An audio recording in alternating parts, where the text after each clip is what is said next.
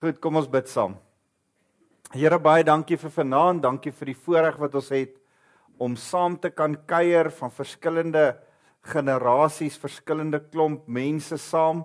Here, mag ons van mekaar leer vanaand, mag U deur U Heilige Gees ons kom laat besef wat mekaar se waarde is en Here, laat ons regtig ook as gemeente so die waarde kry om so saam te werk en net vir mekaar te kan omgee en vir mekaar te kan lief wees.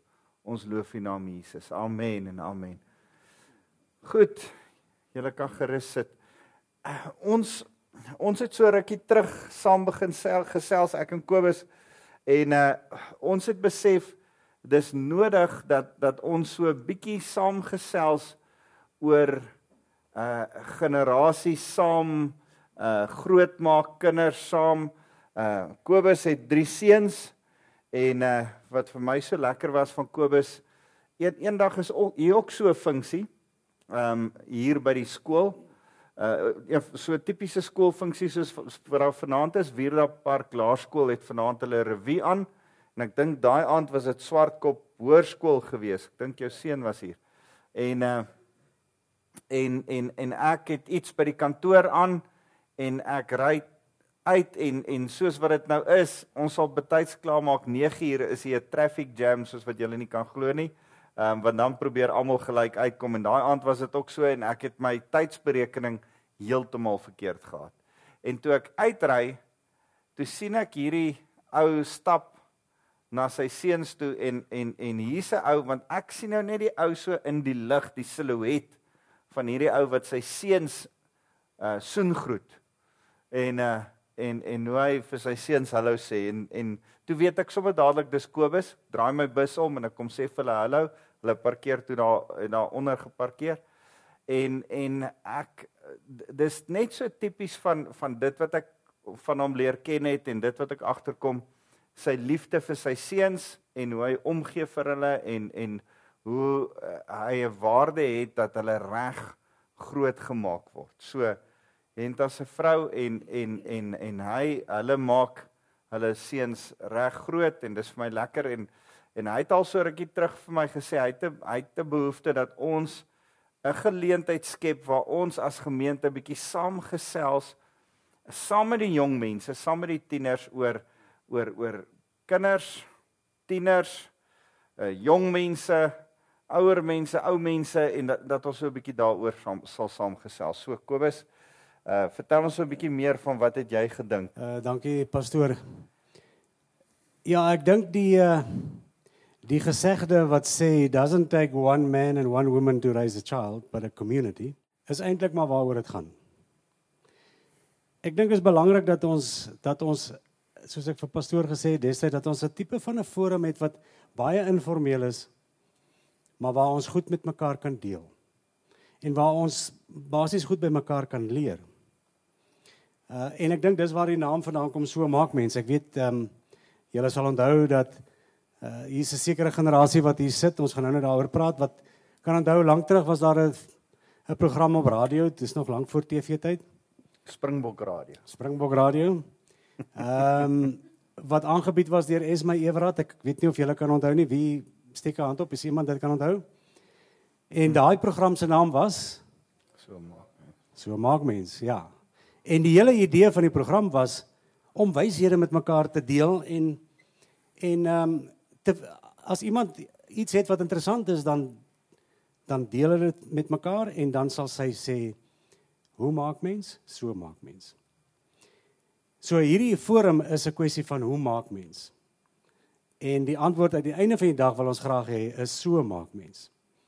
Julle sal onthou 'n paar jaar terug op televisie, toe was daar 'n program, musiekprogram wat aangebied was deur Solly Philander. En hy was lief om ook te sê, hoe maak mens? So maak mens. So dit beteken dat ons het almal altyd iets om te leer. As ons gesindheid op so 'n manier openbaar dat ons by mekaar wil leer, het sy dit of ons by kinders kan leer of by jong mense kan leer, want ons as ouers kan baie by julle leer. En julle kan ook baie by ons leer, maar baie keer gebeur dit ook dat ons opsetlik nie by mekaar wil leer nie. vir watter rede ook al. En hier is die forum wat ons sê, kom ons kyk, hoe leer ons op 'n lekker manier by mekaar. Dis basies omtrent wat dit is. En ons wil dit miskien eenmal in 6 weke wil ons 'n forum hou soos hierdie. En die idee is dat ons vorentoe 'n bietjie celebrities gaan kry wat kinders het wat hulle self groot maak, obviously. En met ons kom dinge deel oor hoe ervaar hulle celebrities. Ons sien hulle miskien op televisie of wat ook al die geval mag wees, maar eintlik is hulle net 'n ma en 'n pa. Eintlik is hulle ook maar so gewoon soos ek en jy. En hoe doen hulle dit? Hulle challenges is miskien nog baie groter as ons in, maar hoe doen hulle dit? En dat hulle dit met ons almal kan kom deel. En dat almal van ons, as ons lus voel, dan vir hulle vra.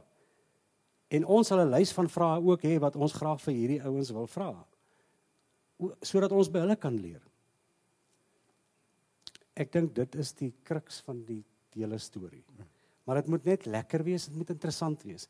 Ons het in die gemeenskap of in die gemeente het ons baie single mothers, enkel ma's. Ons het selfs enkel pa's.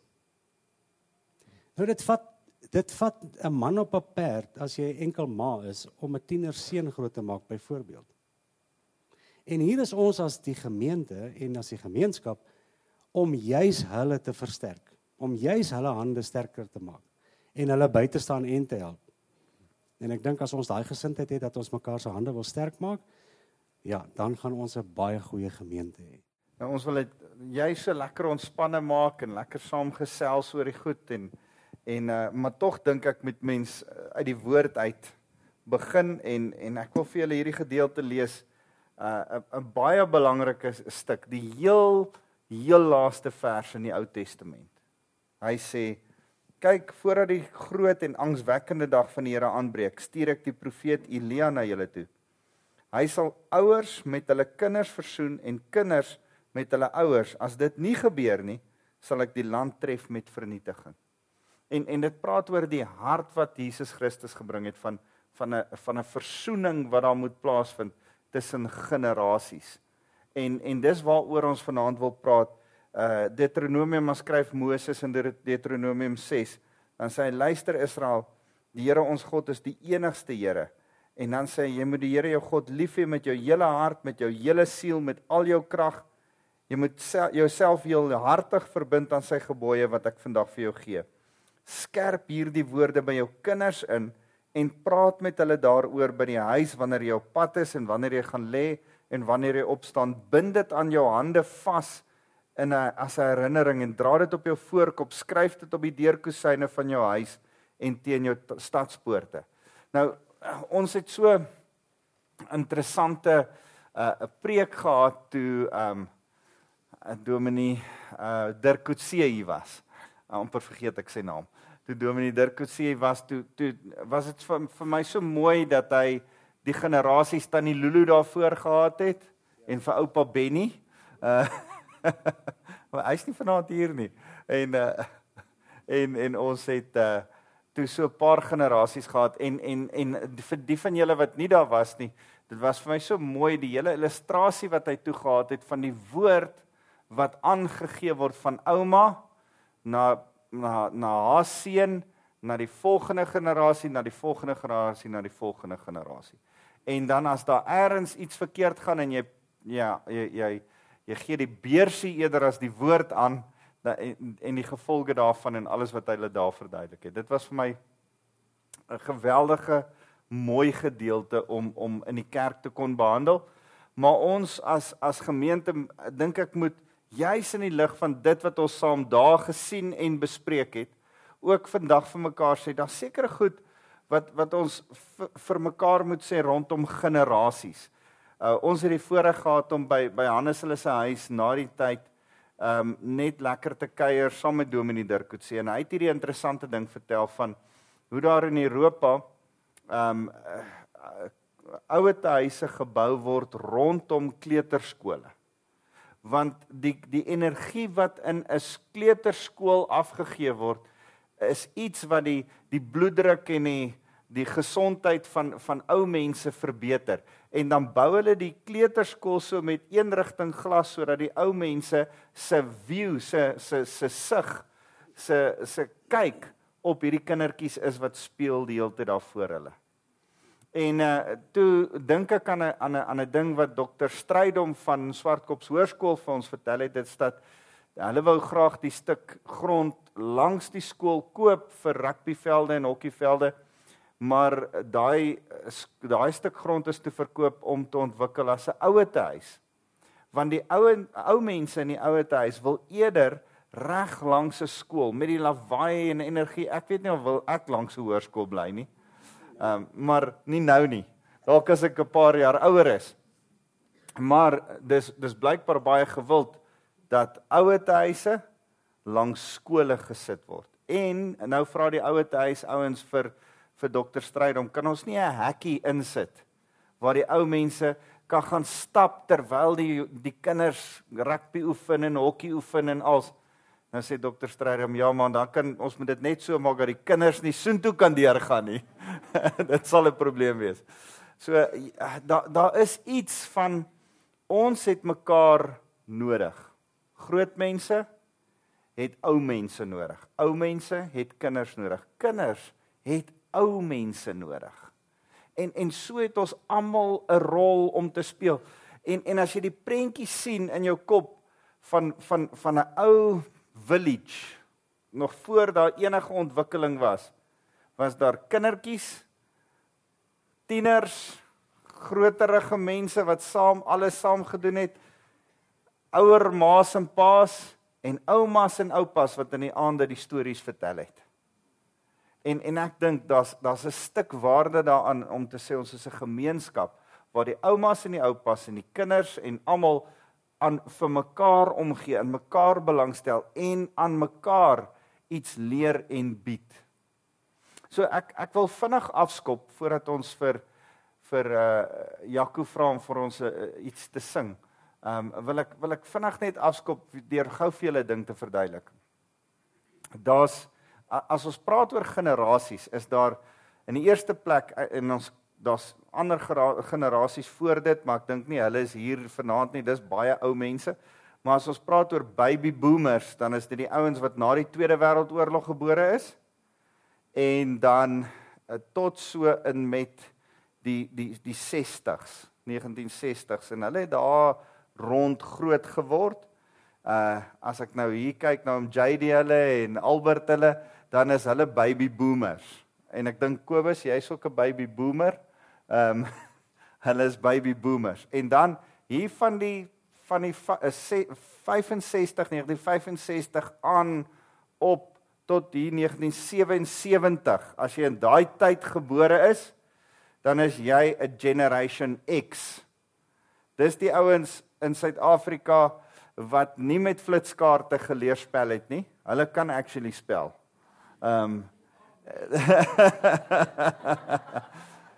Dis die ouens wat nie met TV noodwendig saam met 'n TV groot geword het nie. TV was nog nie so groot in daai tyd nie. So dis Generation X. Dis min of meer almal wat weermag toe gegaan het van die manne. Generation Y, die volgende een, die eie generasie, is die van so 76, 76, 77 aan. Net so vir interessantheid, ons het in 76 in Suid-Afrika TV gekry. So dis die wat met TV half gebore is. Ek wil amper sê dis die Disney Channel generasie. Hulle is gebore so saam. So hulle gaan van 1977 tot so 1985, 84, 85. Wie van julle is in daai generasie? Steek gou julle hande op. Is daar 'n paar van julle? Goed. Daar's 'n paar van julle. Julle is so saam met die KTV en daai goed groot geword, nê. Nee. So dis 'n generasie, 'n unieke generasie. Dis ook in Suid-Afrika interessant genoeg die flitskaart generasie. Hulle het anders te geleer spel as die ander. En dan so dis baby boomers, Generation X, Generation Y, dan is dit die millennials. Almal wat van 1985 af aan gebore is tot in met 2000, hulle is 2002, hulle is min of meer millennials. Steek gou al die millennials julle hande op. Die wat as jy Nog nie na 2000 nie. Net tot en met 2000. Steek weer julle hande op, al die millennials. 1985 tot 2000. Yes, met ander woorde, as jy ouer, as jy, wat? Tussen 17 en 32. Dis waar jy inpas. Goed. Hulle is 'n interessante klomp. Hulle is so met die selfone in hulle kotte gebore. Die selfoon was half vas. Jy het eers 'n selfoon gekry en dan 'n doek. En hulle is so min of meer rondom die selfone groot geword en al die ander goed wat rondom sosiale media. Dis al drie my dogters is daar en dis interessant. Hulle verstaan nie dat daar 'n tyd voor selfone was nie. En hulle verstaan nie dat daar sekere goed gebeur het voor daai tyd nie. Dis geweldig interessant. Een van die ander jong mense in my vorige gemeente sê vir sy ouers, julle het in die tyd groot geword toe julle van swart en wit. Dit was voordat daar kleur was, want hy het hulle foto's gesien. Het gedink kleur het eers later gekom. Dis net die foto's se kleur wat later gekom het. So en dan in die laaste paar jaar, die laaste klompie jare is Generation Z hulle verskyning gemaak. Dis so van 2000, 2002 tot nou huidiglik. Wie's daar? Goed, Generation Z steek op julle hande. Dis die Snapchat ouens, dis die hulle kyk Facebook en sê julle is so oud. Wie doen nou Facebook? Snapchat is die ding en hulle doen 'n paar ander goed en hulle het geleer by die millennials en hulle dink, sorry millennials, you're old. Voel 'n bietjie hoe voel dit? En dis als deel. So kan julle sien daar's verskillende generasies. En hierdie is, jy kan dit gaan Google, gaan Wikipedia, gaan opkyk. Hierdie is min of meer die klassifikasies wat reg oor die wêreld bestaan vir die westerse klassifikasie van generasies. En daar's sekere traits in hulle almal. In Suid-Afrika is uniek, maar ek dink ons is maar min of meer westers in daai selfe kategorie val ons. So ek wil hê ons moet vanaand so bietjie gesels en aan die einde van die aand vir mekaar kan sê, luister, daar's niks verkeerd met Generation Z nie. Daar's niks verkeerd met millennials nie. Daar's niks verkeerd met baby boomers nie. En Generation X is great. En ons hou selfs van die Generation Y. Maar ons moet vir mekaar sê, ons het mekaar nodig. Daar's 'n invloed wat ons op mekaar het.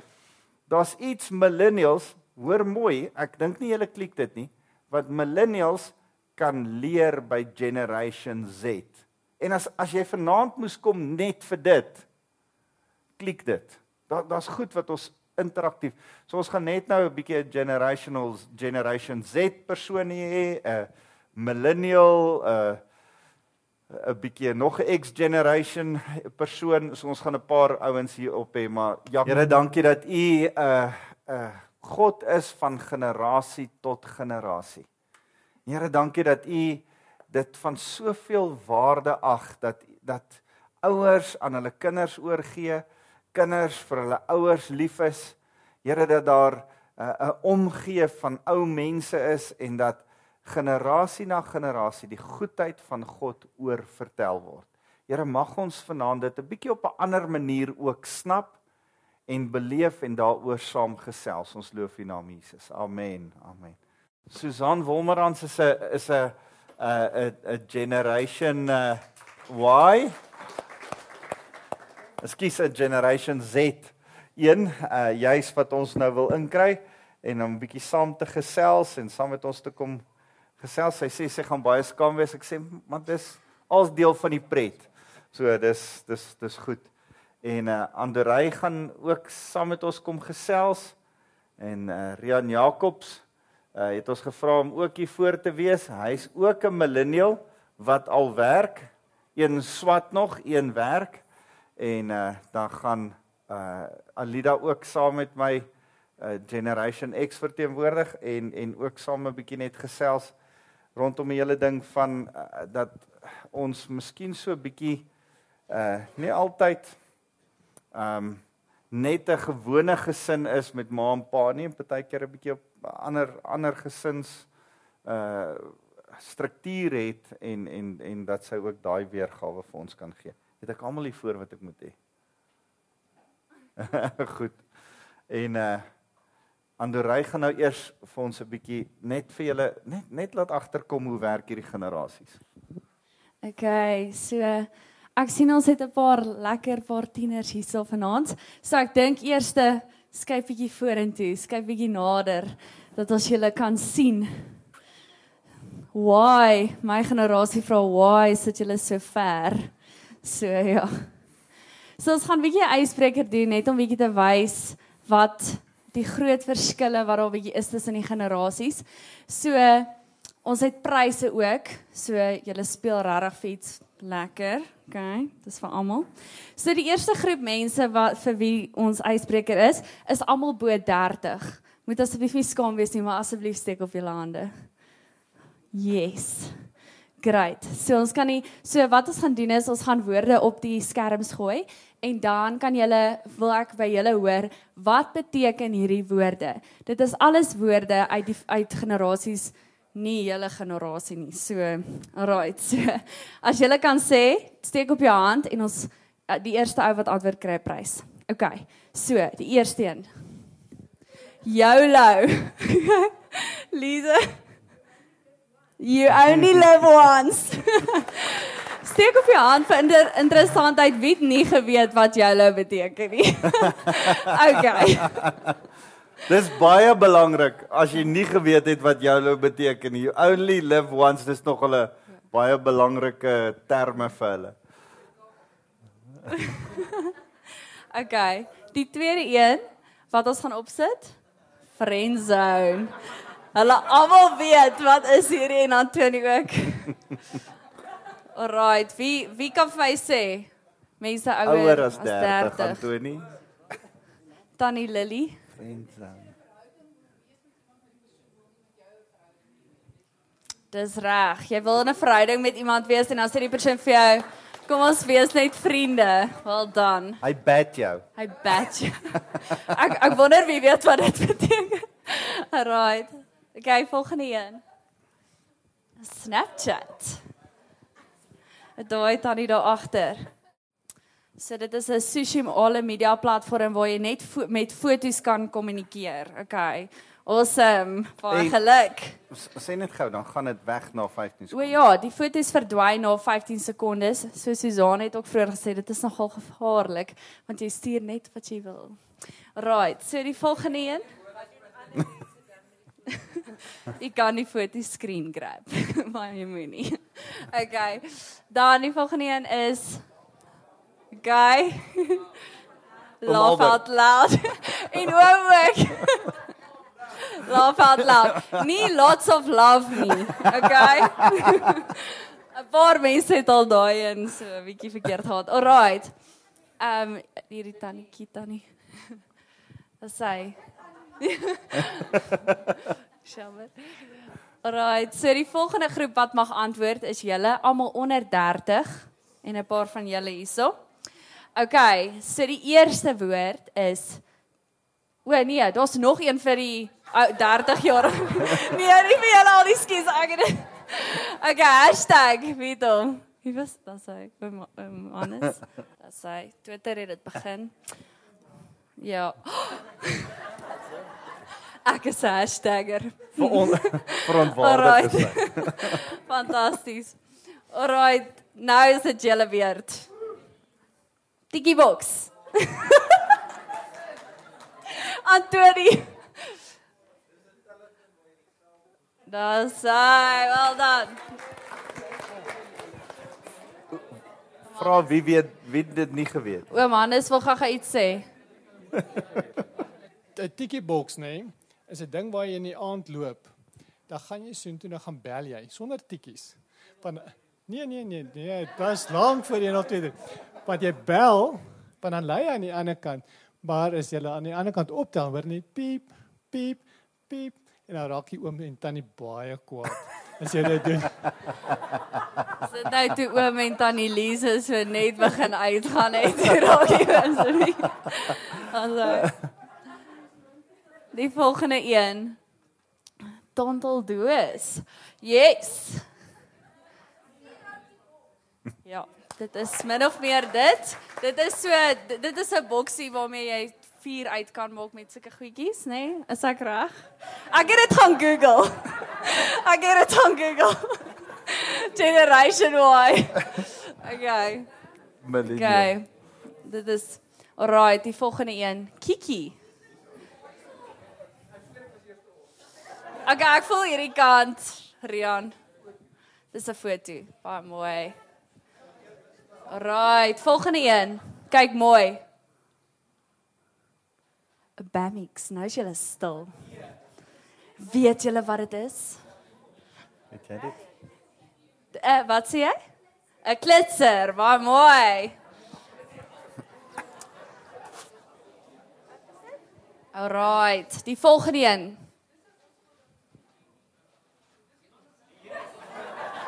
Okay, lees. Dit is 'n objek, dit is 'n selfstandige naamwoord, as jy weet wat dit 'n selfstandige naamwoord is. Ja. Nee, dit is ongelukkig nie dit nie. Wat is dit? Ja. Ja, dis reg. So, okay. Baie mooi julle. Wat was die laaste een? Was lees. Lees. Wie het lees gekry? Wie het nie geweet wat is 'n lees nie? Okay. So. Dis 'n ingenieur hierdie en hy weet nie wat se lees nie. Albert, dis scary. Dis scary. Kan ek Google aan jou voorstel?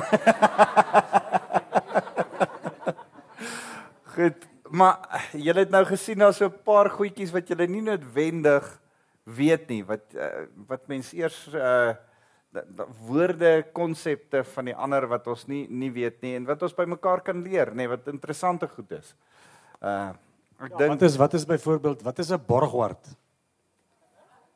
'n Borgward. Nee. Ja. Ja, dit was 'n kar. Ja, ons sal hom weet. Dis ewen te ver, ek weet ook nie daai ene nie. Goed, julle het nogal 'n interessante een geraak, you only live once. Wat? Ja, YOLO. Toe ek en jy hieroor gepraat het, Andrei, toe sê jy, YOLO is nogal bietjie van die filosofie van wat julle glo in millennials. Dis hoe julle dink. You only live once. Ja, so ons het net daar gesels en die oom het gesê dat wanneer van hulle generasie voel hulle soms hulle wil net vir ons sê soos wanneer jy oor iets twyfel, soos moet dit nie doen nie, dis die Heilige Gees wat vir jou sê soos moenie hierdie nou doen nie en jou ouers wat vir jou sê pas op jy twyfel vir 'n rede, so moenie hierdie doen nie en ek sê wow. Ons generasie is YOLO, verstaan? You only live once. So, maak nie saak, jy twyfel dalk vir 2 sekondes en jy weet, okay, ek het hierdie twyfel vir 'n rede, maar daarna, dan is jy meer onderdruk deur wat om jou aangaan van, hoorie, wat as ek eendag spyt is oor hierdie in my lewe, want ons word groot met 'n generasie van ouer mense wat doodgaan en dan hoor ons net wat hulle sê is, ek wens ek het dit gedoen toe ons jonger was, en dit is iets wat ons wil nie ons wil nie spyt wees oor ons jongmens lewens nie, so ek dink, daai deel om daai twyfel uit te skakel, kom daai YOLO in van, doen wat ook al, want jy lewe net een keer, en dis nie reg nie, want die ouer generasie sê, okay, maar daar's redes hoekom jy nie net kan YOLO nie, verstaan, so, ja, ek dink dis maar waar dit aangekom het. Het dit so 'n bietjie te doen, Rian, met groepsdruk ook? Dink jy julle millennials ervaar groepsdruk op 'n ander manier as wat ons dit ervaar het? Ja, ek dink ons word groot soos met hierdie prentjie en soos wat sy sê van die ouer mense wat altyd net gesê het, okay, yes, maar ek wou so graag dit nog gedoen het en selfs my oupa hulle wat al vir my gesê het, so maar ja, ek wens ek het net daai kans gevat of so. En ek dink daar kom 'n bietjie druk.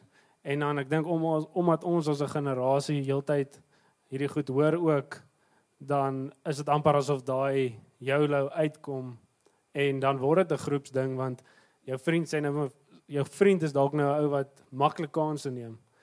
En hy sien al hierdie goed en hy doen dit en jy sien jy's maar dit werk vir hom. So dan wil jy ook dit draai. Jy wil nie agtergelaat word nie. Ons ek dink as 'n generasie wil nie mis nie. Ons wil nie dis waar daai ander FOMO vandaan kom waar jy nie a fear of missing out. Jy wil nie verstaan jy wil nie uitmis op iets nie. En ek dink dit kom saam met dit. So al hierdie goeters dink ek dra tog by en veroorsaak dat jy as 'n groep dan ook druk op mekaar sit want luister my vriend, onthou ons moet nie iets uitmis nie of ons moet nie ons gaan nie dalk weer hierdie kans kry nie. So natuurlik so groepsdruk dan. Ek wil goue ding yes. Ekskuus, ek wil net gou iets vra. Dink jy dat julle generasie voel jy's meer onder druk vir watter rede ook al om werklik te perform? Om nie 'n failure te wees nie. Dink jy dat dit wat in Suid-Afrika op hierdie stadium op die spel is, dat dit amper 'n fuel is vir die gesindheid van YOLO? Dat ek moet dit probeer, ek moet dit waag, ek moet meer kansse waag want ek mag nie fail nie. Dink jy dit is miskien 'n situasie ja? Ek dink in terme van die spoed van en dis omdat ek het nou nie groot geword 1960 of 70 so ek praat nou maar uit wat ek weet. Die spoed van die lewe en wat ek nou al gehoor het soveel vinniger geword dat in die hoeveelheid tyd wat ons het om iewers te moet uitkom of 'n sekere ding te bereik, het soveel korter geword. En die sukses word als van 'n so jonger ouderdom af bereik. Mense wat op 21, 22 biljoenêrs word en al daai goeders is voor ons word heeltyd voor ons uitgelê en vir ons gewys en jy seker jy sukses en hierdie sukses en op sosiale media is al hierdie prente en visuals van sukses dat dit natuurlik kom bring 'n tipe van 'n druk op jou.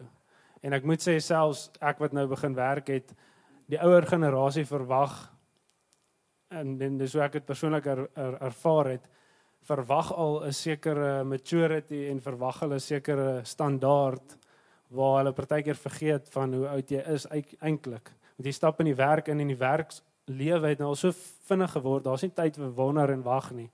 So jy kom in hierdie werksomstandighede in en dan is dit luister jy moet perform. Ons kan iemand dan maar kry wat bietjie ervaring het. Dis altyd die ding van ervaring.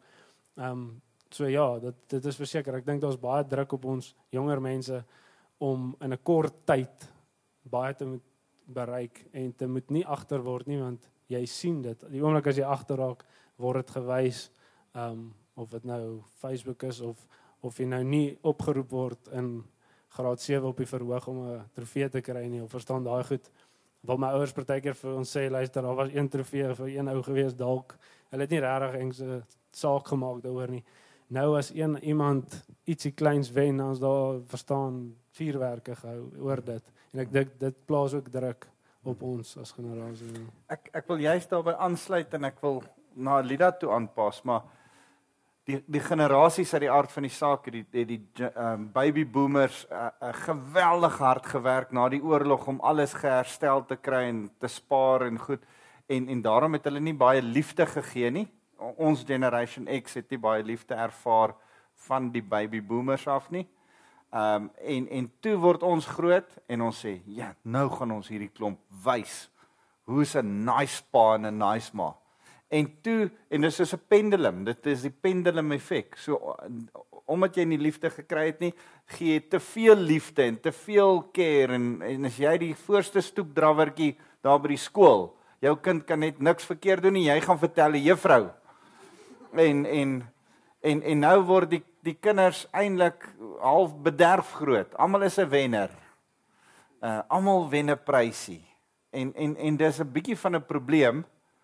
En nou begin die pendulum weer swaai. En ons moet besef vir elkeen van hierdie pendulum swaai is daar 'n middelpunt. Alida? Ek sit en dink terwyl ek so vir julle luister, dat ek dink in ons generasie is jy sit met ontnigterde groot mense, want in die laaste 10 jaar het die wêreld ontsettend klein geword. Kom ons maak die laaste 20 jaar.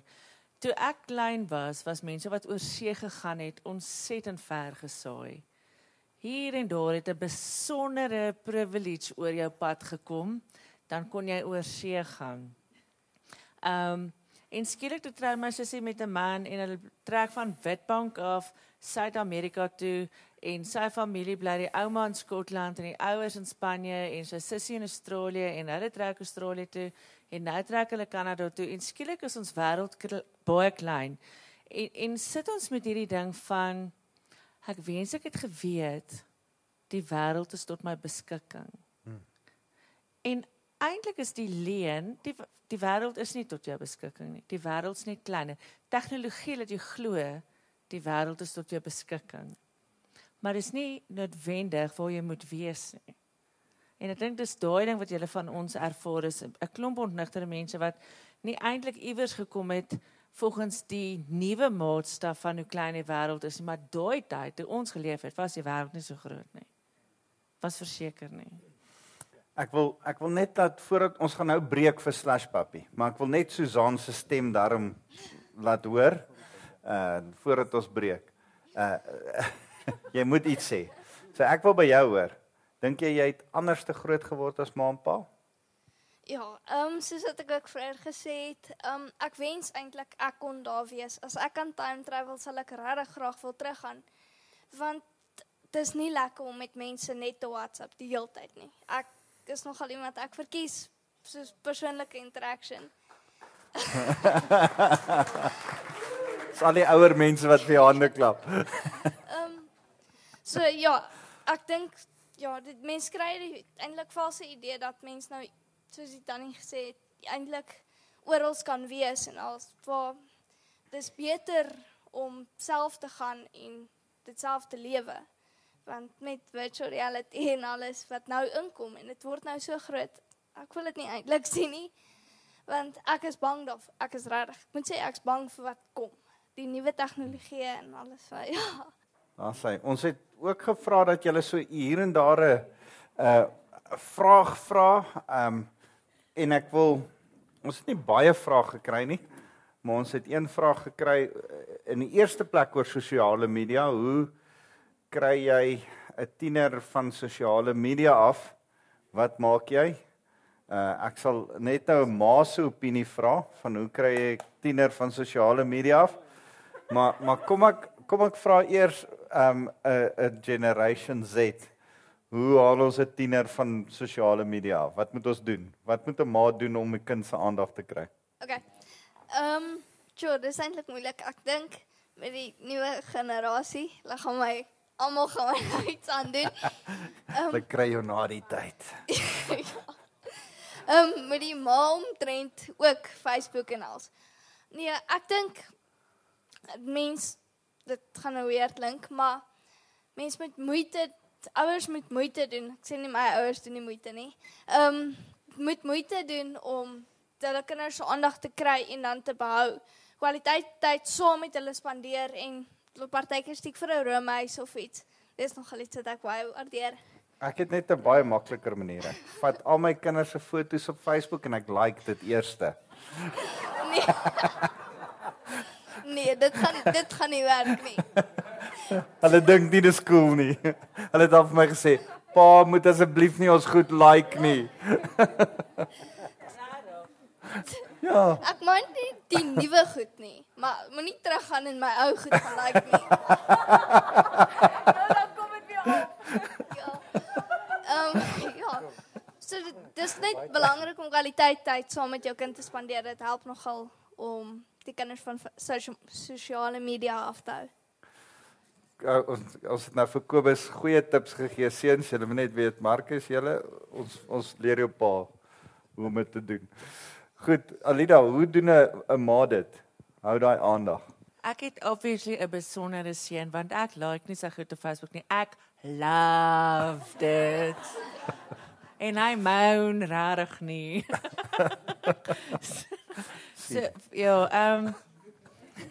In ons huis was dit redelik baie maklik want ek kon nie bekostig dat ons wifi en goed het nie en ek het baie vinnig geleer dat as mens net mooi eintlik die somme wys en sê hierdie is wat ons kan bekostig, so ek kan nie jou top up in die middel van die maand nie. En selfs nou op universiteit, dan stuur ek hom baie graag na 'n wifi plek toe, want hy is te lui om so toe te loop. Maar ek dink ons as ouers moet net op 'n plek kom waar ons weet jy, ons mag nee sê. Iemand Ons het nou daar mag. so iets gepreek, ja.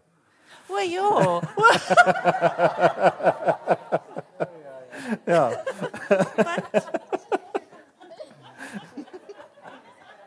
Maar hy preek gaan luister. Op podcast kan jy dit download. Daar's 'n vrees in ons. Ek het 'n vrees gehad om vir my seun nee te sê want wat as hy dan nou nie meer van my hou nie? Wat van daai liefde wat ons as 'n generasie so koester? Maar ek het ook ontdek dat wanneer mens grense neerlê, respekteer hulle jou want hulle kom agter jy's bereid om jou kop uit te steek om hulle veilig te hou. En ek onthou, sy matriekvakansie byvoorbeeld, wou hy na 'n plek toe gegaan, ek het geen vrede gehad nie. En ek moes baie mooi vir hom verduidelik, ek gun jou 'n matriekvakansie, ek sal geld uithaal iewers om dit vir jou te gee, dis nie die probleem nie. Die plan waarmee jy nou besig is, nie vrede in my hart nie. En hy het dit gevat. Hy het dit gevat, omdat ons 'n geskiedenis gehad het, waar hy kon nee sê en waar hy kon sien, okay, dalk het sy ietsie gesien. Ja, maar ek was ook bereid om by hom te luister, maar vir enkel maal is dit eenvoudig. Daar's nie geld vir wifi nie. En al ons kinders het dit oorleef.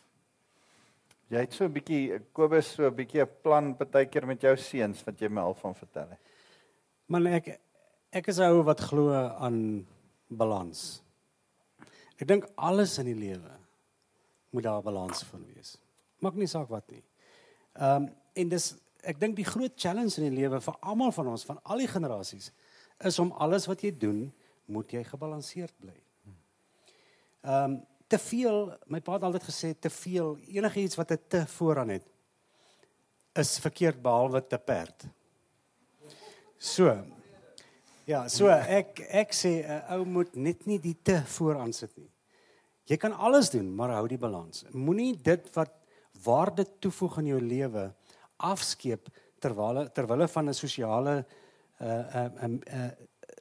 konsep wat eintlik in 'n groot mate vals mag wees.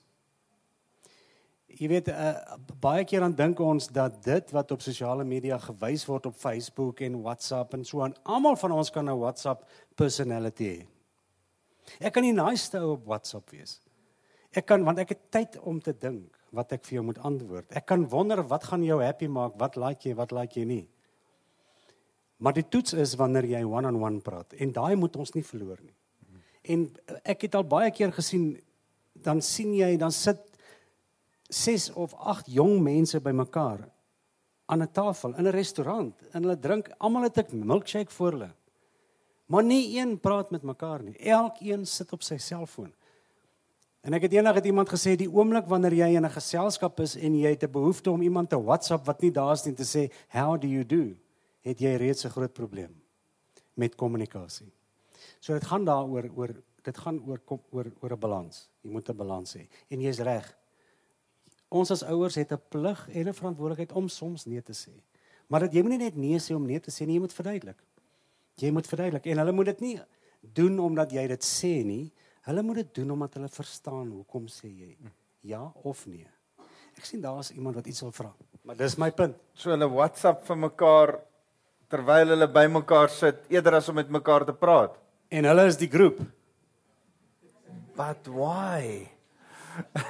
Hoekom sou jy dit doen? Rian?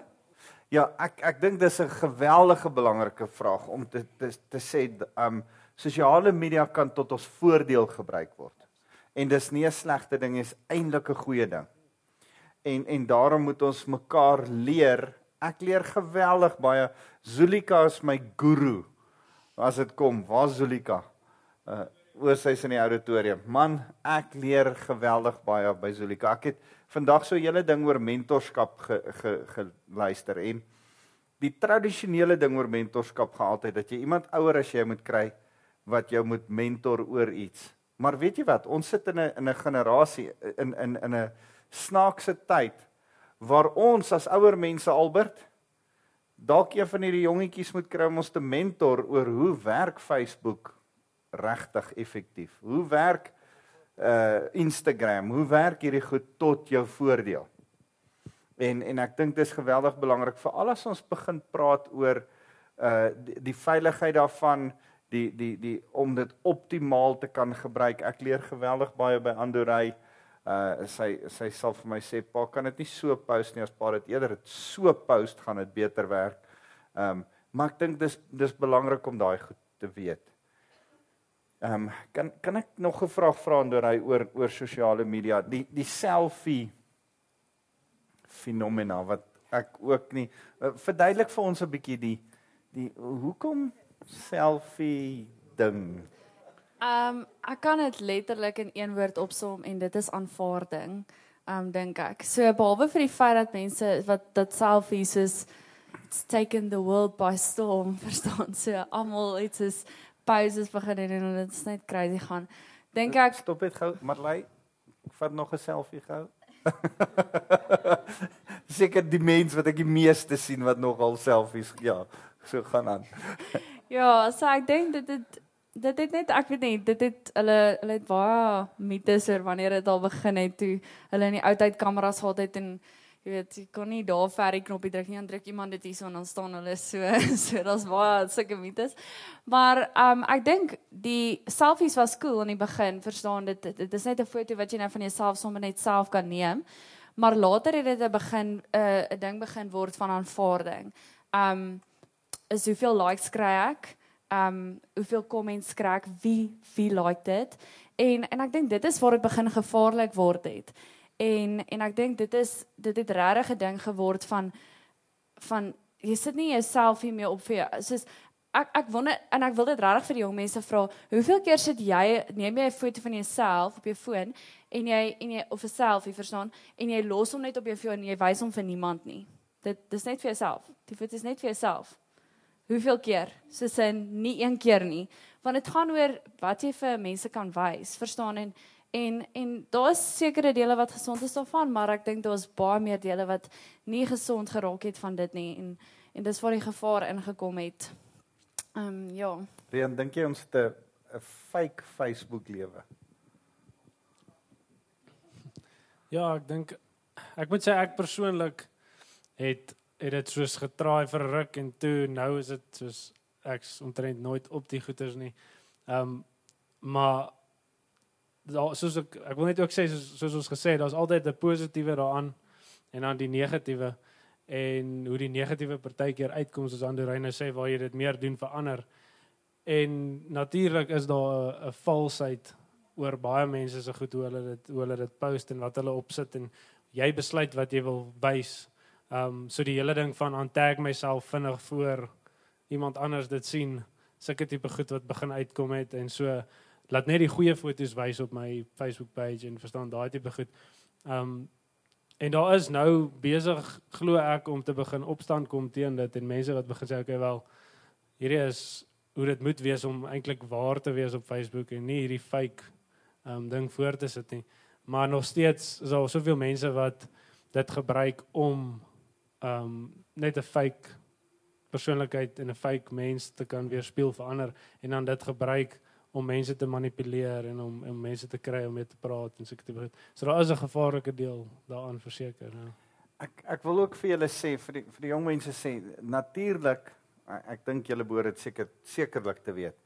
Gebruik die ouer generasie Facebook, Instagram, al hierdie goed om julle te monitor en te kyk as ek onderhoude doen vir werk.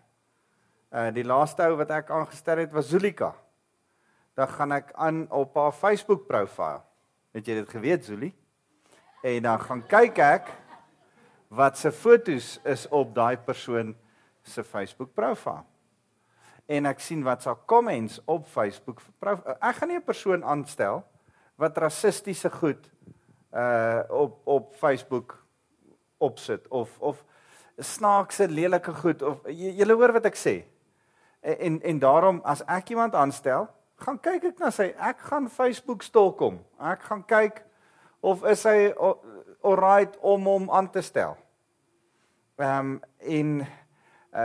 Ek is so 3 jaar terug deur 'n baie moeilike situasie met 'n groep matrieks wat snaakse goed op WhatsApp gepost het. En toe die betrokke skoolhoof al die matrieks se selfone uit 'n hofinterdik gekry om al die matrieks se selfone, dit was voor die tyd wat WhatsApps ge-encrypt was. En toe het hy al die selfoon detail gekry van al die matrieks van daai jaar in hulle matriekjaar en die fotos en die gesprekke en dit was terrible. Dit was regtig skrikwekkend. En toe die kinders vir hom aanvanklik lag, toe begin hy so 'n paar goed lees en toe's daar chaos in die saal. Want dit het Vodacom en MTN en alle ouens op rekord van alles wat jy gesê het en met 'n hofinterdik kan hulle al jou WhatsApp chats kan hulle kry. So dis nogal scary en ek hoor 'n interessante ding, ek wil jou vra oor dit. Het jy Snapchat?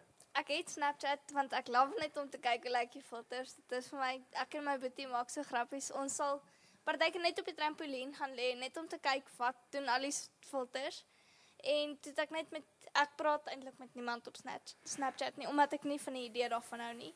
Wat ek hoor en ek sal graag wil dit hoor as ek nou luister oor Snapchat, dan sê hulle WhatsApp die nuwe generasie, die Gen Z.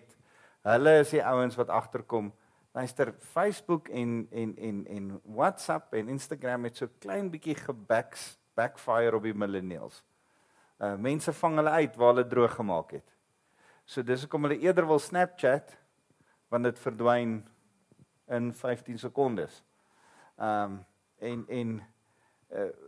Is dit een van die redes hoekom hulle dit gebruik? Ek dink so, maar ek dink net wat baie mense nie besef nie, dit verdwyn nie net nie.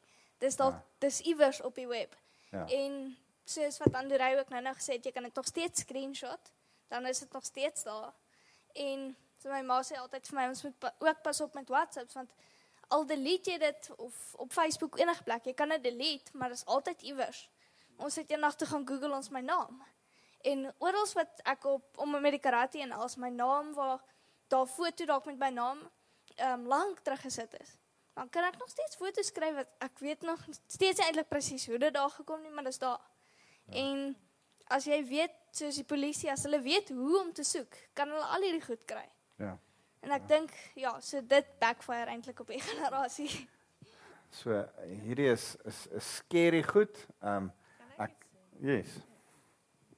Ek wil net opkom ten koste van ons generasie, net vir die jong mense sê dat as julle baie selfies vat en so en kies wat julle is nie die enigstes nie, mense van my ouderdom doen dit en erger, dink ek. Hulle verstaan, hulle het 'n fake highlight lewe van hoe groot met hulle gaan, veral as hulle geskei is, onlangs geskei is, so desperaat lanklaas geskei is. So,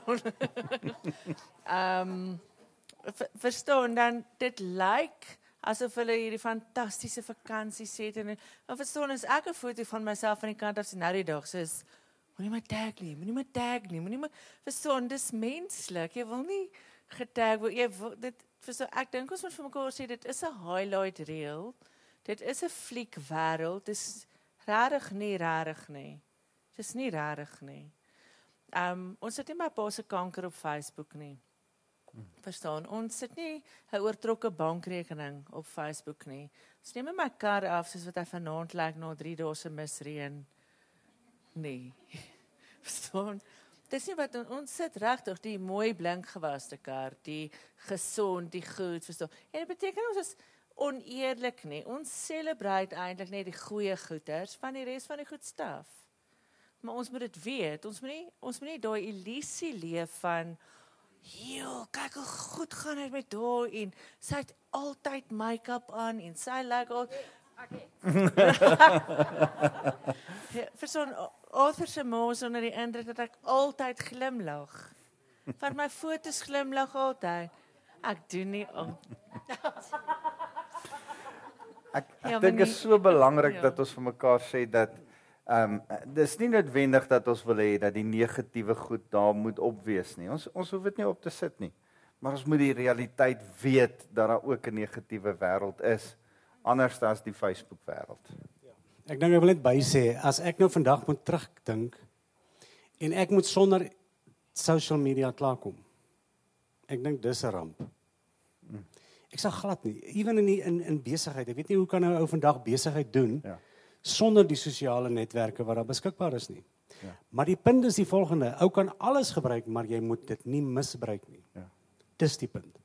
Alles is tot ons beskikking, alles, maar moet dit nie misbruik. Maar Kobus, ons het nodig om te leer by die jonger geslag hoe om dit effektief te gebruik. Jy leer seker by jou seuns 'n bietjie meer oor die tegnieke en so. Yes, ek wil ook net daar agter hoor. Ja. Sê eers. Ek wil net sê dat my pa is 'n 73-jarige oom en hy het met Facebook al sy ou skoolmaatjies, al sy ou lugmagvriende van oor die jare bymekaar gekry, die reunie van 'n leeftyd by 'n ouerhuis gaan reël en so hou hulle kontak met mekaar. Nou in hierdie tyd, so dis 'n mooi storie, maar hulle het besef, dit gaan nie daar bly nie, hulle moet mekaar weer sien. So sien en bel moet volg. Hierdie is net 'n moontlikheid van 'n connection en dan moet mens FaceTime kry. Yes, kan ek net gou daar. En dat se reël is, as jy op jou selfoon praat in 'n restaurant, betaal jy vir die ete. Man, my dogters is genees. Hulle praat glad nie op 'n selfoon, WhatsApp niks nie, want hulle studente, hulle wil nie vir die ete betaal nie. So, dit werk soos 'n bom.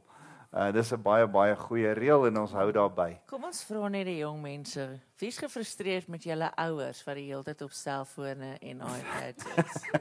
Maar lei ek maar jou hand afval. Ja, dis ook 'n realiteit.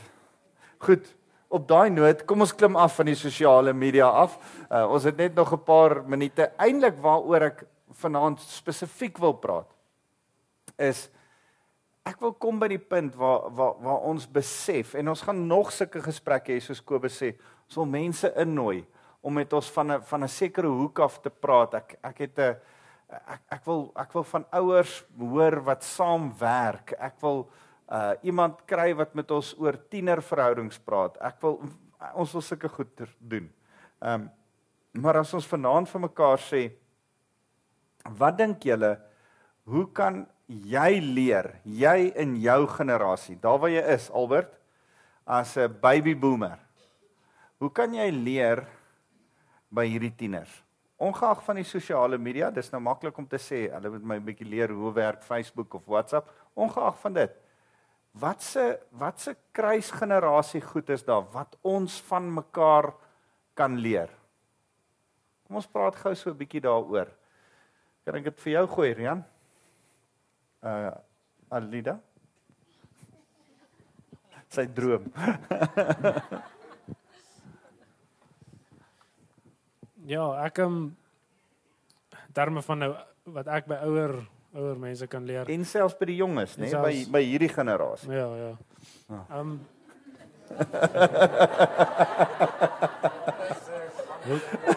Ja. Hoekom moet ek dit? Nee, ek dink ek sal eers begin by ouer en dan sal ek gaan jonger toe. Ouer generasie, ek was bevoorreg genoeg om groot te word met pa en 'n oupa waarna ek baie opkyk, veral my oupa. En die tipe waardes wat hy my kon leer as gevolg van die manier hoe hy groot geword het, die swaar kry wat hulle gekry het, die baby boomers verstaan daar, hulle het regtig swaar en arm groot geword. En die tipe waardes wat hy my geleer het, is iets wat ek nie gaan leer by iemand my generasie, wat saam met my groot geword het nie. 'n Groot ding wat hy vir my geleer het is hoe om met ander mense, verstaan, hoe om ander mense te respekteer, van verskillende rasse en ook vrouens, die manier hoe hy my ouma hanteer het. En dit is als uit voorbeeld uit gewees. Dis glad nie van dis hoe jy dit moet doen en met my 'n gesprek voer nie, dis 'n voorbeeld wys. So sulke tipe goed in terme van respek is iets wat ek dink baie van ons generasies baie keer lek, as ek dit sou kan sê. Ja, nie 'n mooi Afrikaanse woord nie. Glad nie Afrikaanse woord nie, maar in terme van dis iets wat ons baie keer miskyk. Ons praat altyd en met manne goed praat hulle altyd van maak die deur oop vir die vrou as hy in 'n kar gaan klim of by 'n deur of iets. En dit is iets wat ons baie gemis het en ek dink dis hoekom hulle dit daar heeltyd fokus. Maar is iets wat ek by my oupa geleer het, wat nou in sy 80's is, verstaan, iets wat hulle mee groot geword het. In terme van jonger, my sussie is so 'n bietjie jonger, sy is dalk nie so jong, my neefie is baie jonk. En die hoeveelheid selfvertroue wat hulle het, is iets wat mens kan leer by hulle. Ja. En okay, mens moet sê baie keer is daai selfvertroue dalk die bron daarvan dalk nie so great nie, maar net om uit te gaan en nie te worry oor wat mense van jou dink, om net te praat en voor mense te kan staan en praat en verstaan, hier te kan sit en praat, is iets wat ek nie so maklik gekom het of net gekom het nie. Ek dink jy moet 3 keer dink. Goed, Enta. Jy het selfvertroue en dis amper mense sal dink jy het nie respek vir my nie of vir my ouers nie of so, maar dis net selfvertroue wat uitkom.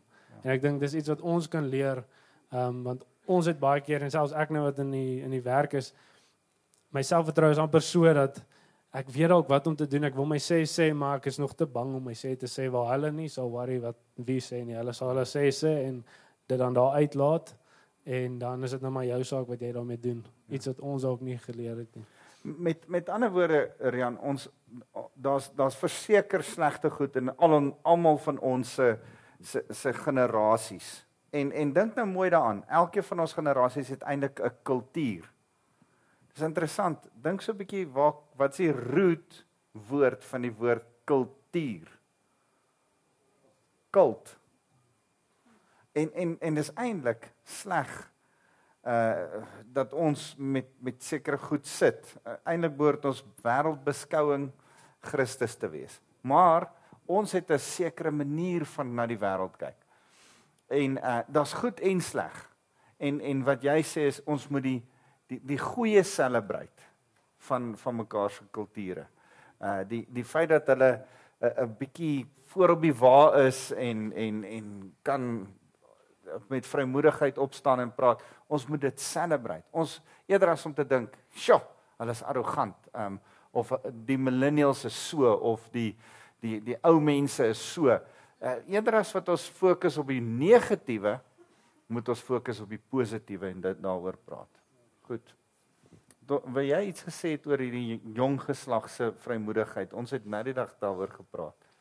Ja, ek nie regtig iets om te sê nie, maar myne gies is ook nou daar ouderdom en ek is eerlikwaar baie bang vir hulle. So, ek kry myself dat ek so 'n bietjie ek sê wow, verstaan dit voel vir my sosiale media is vir hulle 'n filletjie. Dis nie 'n kwessie nie. Vir my dis vir hulle letterlik soos it's me, dis me myself and I, nie in 'n slegte manier nie, maar soos hoorie, ek is daar buite, ek gaan die wêreld verander, soos ons is die cool nuwe jong mense, cool generasie.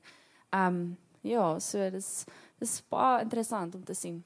Ons het nie een van sy generasie nie. So dan is dit goed. Ook ons het een, maar ja. Ja, daar's een daar. Goed. Ek wil net gou iets getuig. Ek was so laas maand was ek in Ghana met 'n uitreiking en die Here het my kom uitdaag. Die eerste aand toe ons by die gastehuis kom, toe is daar 'n swart seentjie so omtrent 4 jaar oud. En ek is nou generasie baby boomers, en hy is generasie Z. En toe hy my sien, die eerste keer toe ons in die gastehuis inkom, toe sien hy die eerste keer van aangesig tot aangesig 'n wit mens. Ja. Hy kom uit Nigerië uit die verste area wat hy geen wit mens gesien het van oog tot oog nie. En hy hardloop weg. En hy kruip weg. En hy is verboureerd. En ek kyk en ek sien hierdie seentjie en die Here daag my net daar uit. En hy sê vir my, kan jy met hierdie kind 'n verhouding bou? En ek is in en ek het begin my Bybel lees en ek het begin rustig raak en as ek so uitkyk, dan kyk jy ouetjie so om die loer en dan hardloop hy weer weg. En as ek uitkom, dan kyk hy so, dan hardloop hy weg en hy gryp sy pa vas, hy's verboureerd. En die 3de dag, toe begin hy al meer so om die hoekie vir my loer. Dan waai ek vir hom, hallo? En die Here sê vir my, bou met hom 'n verhouding. Die gevolg is, dat ek het die 3de dag, met sy sissietjie, het ek gegaan en dan sê ek vir haar, high five, vat 5, high five bo. Dan vat ek 'n high five hier en 'n baby 5, maak ek met hulle so. Hier's 'n ouetjie hierso wat hier rondhardloop wat ek ook so my nou maak. Salvation. Ja, salvation, ek het hom ook al so gewen. En ek maak so met die sissietjie en ek maak met sy en ek sien hy kyk so en hy hou my dop en hy kom al nader en hy hou my dop en hy kom al nader en ek sê vir hom, kom, high five. En hy kom so en draai om en hy hardloop weg. En die Here sê, vat jou tyd, bou 'n verhouding. En 'n bietjie later hy aand, toe kom hy nader en ek vat met hom so high five en hy vat sy high five en hy vat die low five en ek wou nog 'n baby vat, dan gaan hy alweer. En hy hardloop. En hy's bang en hy's agter sy pa en hy's verboureerd. En ek begin met hom stelselmatig met hom 'n pad stap. Teen die 4de dag, toe kom hy na my toe. En hy high five my, en hy low five my, en hy baby five my. En die Here sê vir my, dis wat ek verwag, hoe dit moet gebeur. Ja. By die konferensie was daar seker omtrent 400 predikante. Hoër ouens, apostels, pastore, seker 400 van hulle. En ek het nie 'n gevoel gehad om met hierdie ouens so te betrokke te wees nie, maar daai mannetjie. Nou, as jy afgevaardigdes nou afloop in die gang, dan loop ons nou so agter mekaar, want ek was al blanke daarbo gewees, onder hierdie, saam met dokter Van Dijk. En ek het maar altyd agter gestap. As ek agterloop, dan kom hy uitgehardloop in die gang. En dan high five, hier 5 en dan low 5. Die mense loop, hulle gaan nou hierdie konferensie, hulle is aangetrek met hulle gewade. Ek en hy high five eers. En 'n bietjie later, toe ons begin, dan, ja, soek 'n jakkie. Ja, jak. Ek en hy in die kerk, in die gange, voor al hierdie mense, soek 'n jakkie, ek en hy en beklei ons eers my. En die oggend, toe ek groet, en ek Kobai sê, toe sy in trane. Toe gryp hy my vas en daai klein mannetjie huil. Snot in trane. Sy pa het my agterna ge-WhatsApp en gesê, ek moet asseblief 'n foto stuur, want die ouetjie wil die foto teen sy muur hang.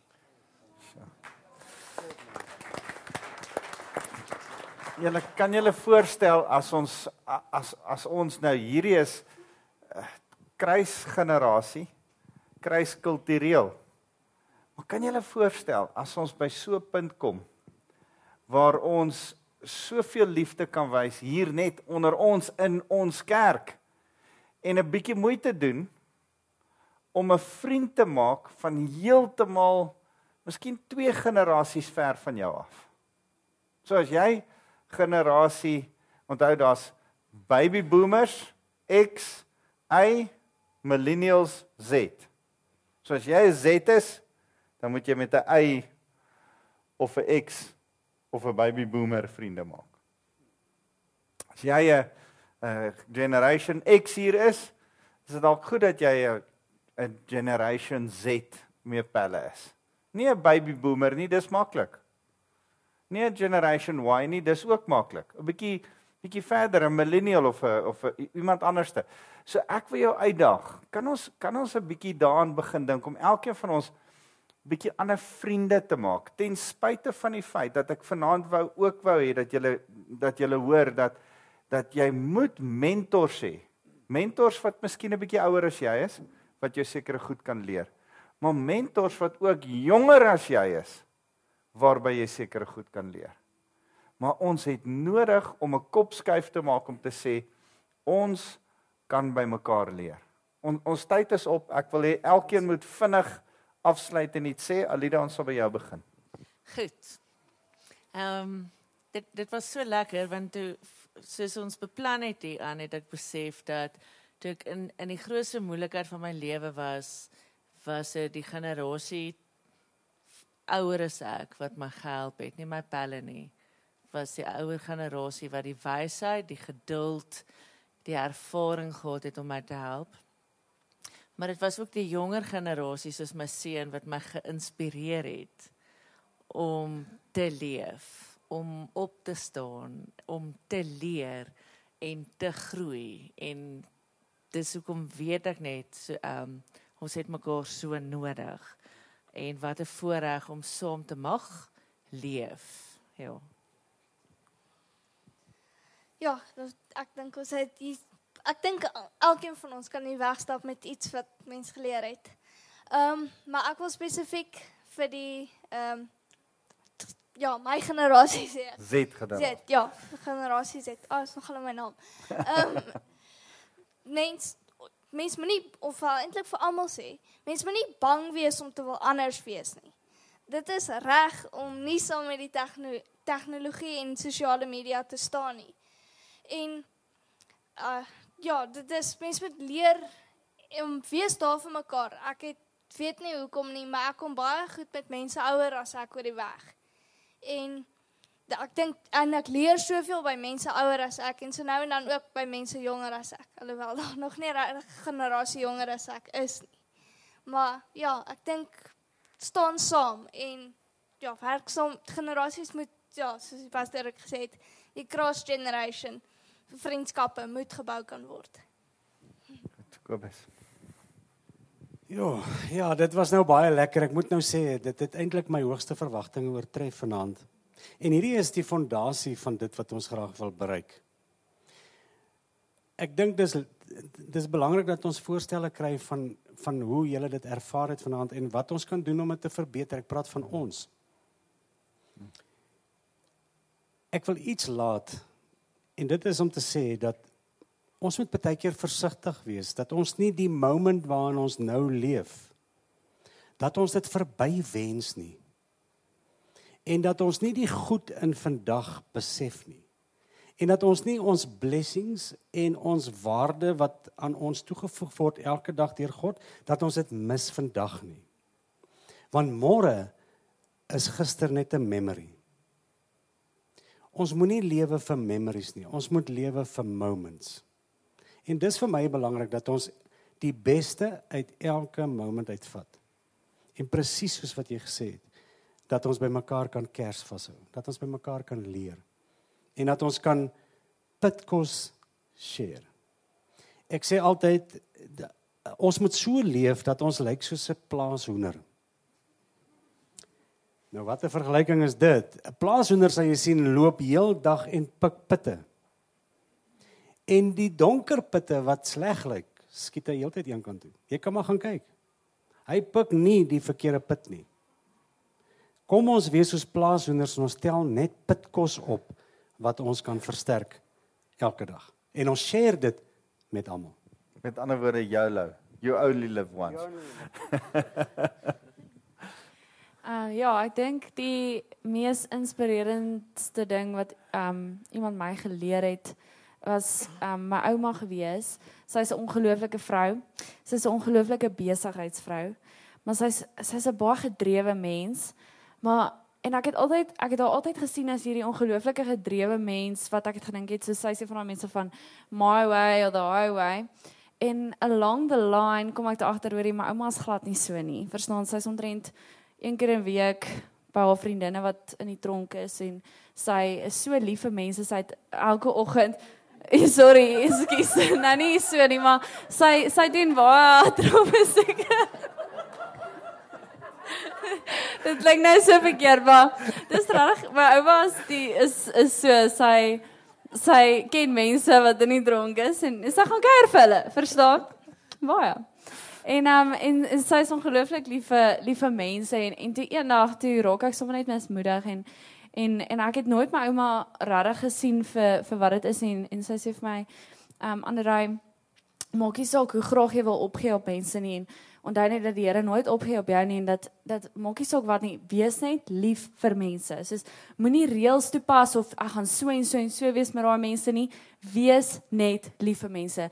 En mense gaan jou seermaak, maar jy gaan ook mense seermaak. So hou net aan om lief te wees en ek dink dit is baie vir my van toepassing op watter ouderdom ook al jy mee werk is om net altyd aan te hou om lief te wees vir elke liewe generasie wat daar is, want op 'n manier is jy het ons almal nodig en dis hoekom die Here ons mekaar gegee het in mekaar se lewens. So ja. Ja, ek wil sommer net vir die millennials en dan ook die Generation Z sê, ons wat nou so groot geword het en alles wat so vinnig moet wees en so, ons moet leer om en iets wat ek geleer het en eers eintlik die laaste 3-4 jaar besef het is, ons moet leer om geduldig te raak met die ouer generasies, ons ouers, ons oumas en oupas, die hoeveelheid wysheid wat hulle vir ons kan gee, en dit is moeilik om geduldig te wees. Ek weet dit self, wat as jy vir die 50ste keer moet wys hoe om 'n SMS te stuur, dit raak partykeer, verstaan jy, raak ongeduldig, maar as in daai oomblikke wat jy besef, die hoeveelheid wysheid wat jy kan vat en leer by hulle, as mens net verby jou geduld kan kom en kan leer geduldig wees met hulle, soos die groot soort van les, as ek so kan sê, wat ek geleer het, in term van hierdie hele generasiegaping en hoe ons by mekaar kan leer, as ons generasies geduldig kan raak, dink ons gaan ons soveel meer kan leer, by ons ouer generasies. Ons sal geduldig wees met julle, wees julle asseblief geduldig met ons. Ek was geduldig genoeg met ou Antonie, ek het hom squash geleer, nou wen hy my, nou moet hy met my geduldig wees. So, goed, kom ons sluit af, wil jy nog iets gesê? Dankie, okay, to say, but I trust in your unfailing love. I will rejoice because you have rescued me. Psalm 13 verse 5. Dear Lord, thank you for loving me so much. You are so good to me, even when I'm busy. I'm going to set aside to spend time with you. You are my number one priority and I love you. Yes, ek dink net tegnologie het so baie verbeter oor die jare dat ons meer geheg raak aan tegnologie as om tyd te spandeer saam met die Here en die Here sê vir jou, maak nie saak met wat jy besig is nie, ek maak nog steeds tyd vir jou. En ek dink ons moet net meer tyd begin spandeer aan hom. Ja. Amen. Amen. Wonderlik. Kom ons sluit af. Here, dis vir ons so lekker om so saam te kuier. So saam te wees, by mekaar te kan leer, met mekaar geduldig te kan wees, vir mekaar lief te kan wees. Here, vir party van ons mekaar dalk vir die eerste keer raak te sien, agter te kom dat daar so iets soos generasies is. En Here, dat ons dan vir mekaar regtig sal omgee en mekaar sal belangstel. Here, gee ook dat ons sal sien daar's waarde in mense se andersheid. Dankie tog ons lyk nie almal dieselfde nie. Dankie tog ons dink nie almal dieselfde nie. Here, dankie vir 'n wonderlike eenheid in diversiteit. En Here, ek wil kom vra spesifiek vir hierdie byeenkoms dat dit sal groei as ons weer by mekaar is, dat nog mense by ons sal aansluit, dat ons hierdie gesprek oor omgee vir mekaar bydra tot mekaar, dat ons dit sal verder vat en dit sal bevorder en dat dit lekker sal wees en dat ons op so 'n informele manier lekker saam kan kuier en kan ontdek hoe ons by mekaar kan leer. Ons loof U naam Jesus. Wees saam met elkeen. Mag U seën en U liefde oor elkeen wees. Ons loof U naam Jesus. Amen. Amen.